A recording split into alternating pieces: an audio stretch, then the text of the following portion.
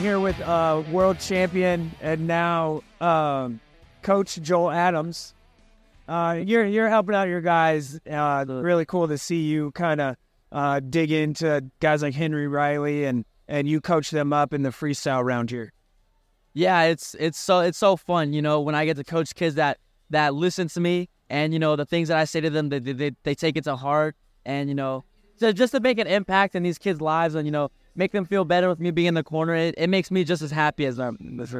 Does it help you relax a little bit getting out here beforehand, before you wrestle and just kind of getting a feel of everything here?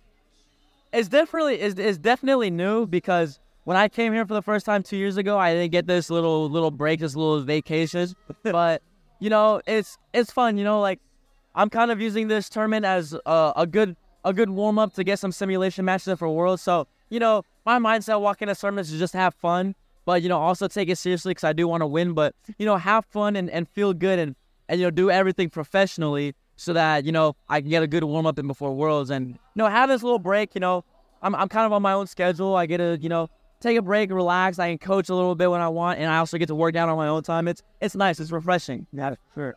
So for those that don't know, you are only participating in the Greco here, and Greco, I guess, tournament here in Fargo, and looking forward to the future. You brought up Worlds and all that, but this tournament alone, you said you want to use it as a warm-up, but you definitely want to win it, right? Yeah. Oh, 100%. I want to win. I want to win every tournament I'm at, but at first, I'm going to be honest, I didn't want to come here, but, my coaches persuaded me. They said it'll be good to get some simulation matches, kind of get back into the competition mindset before Worlds, and, it'll help you get your weight down a little bit too. So I was like, yeah, you're right. So, I kind of flipped my mindset really quick. I was like, okay, I'm gonna dive into this. I'm gonna go win. What's the next year look like for Joel Adams? Gap year, going to Paris 2024 Olympics, that's the plan. And, for the most part, I plan to be training, back in Omaha and also at the Olympic Training Center when I can. And hopefully I have a few opportunities to go overseas as well and go to a few different countries. I really want to go check out Serbia, Japan, and Iran. And just kind of work out there? Yeah, just train, hit a few overseas tournaments if I can. But, we'll see where that takes us. But, mark my words, I'll be ready at Olympic trials in April 2024. We're going to Paris, right?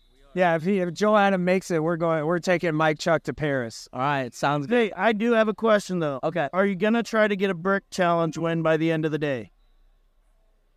So far, my guys haven't put themselves in positions for me to throw the brick. But at the end of the day, if it comes down to it, I will come out on top. I will be on top.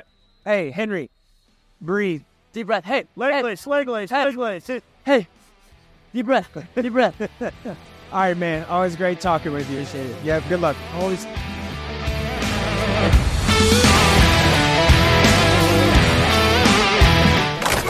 Hurrdat Sports Network production.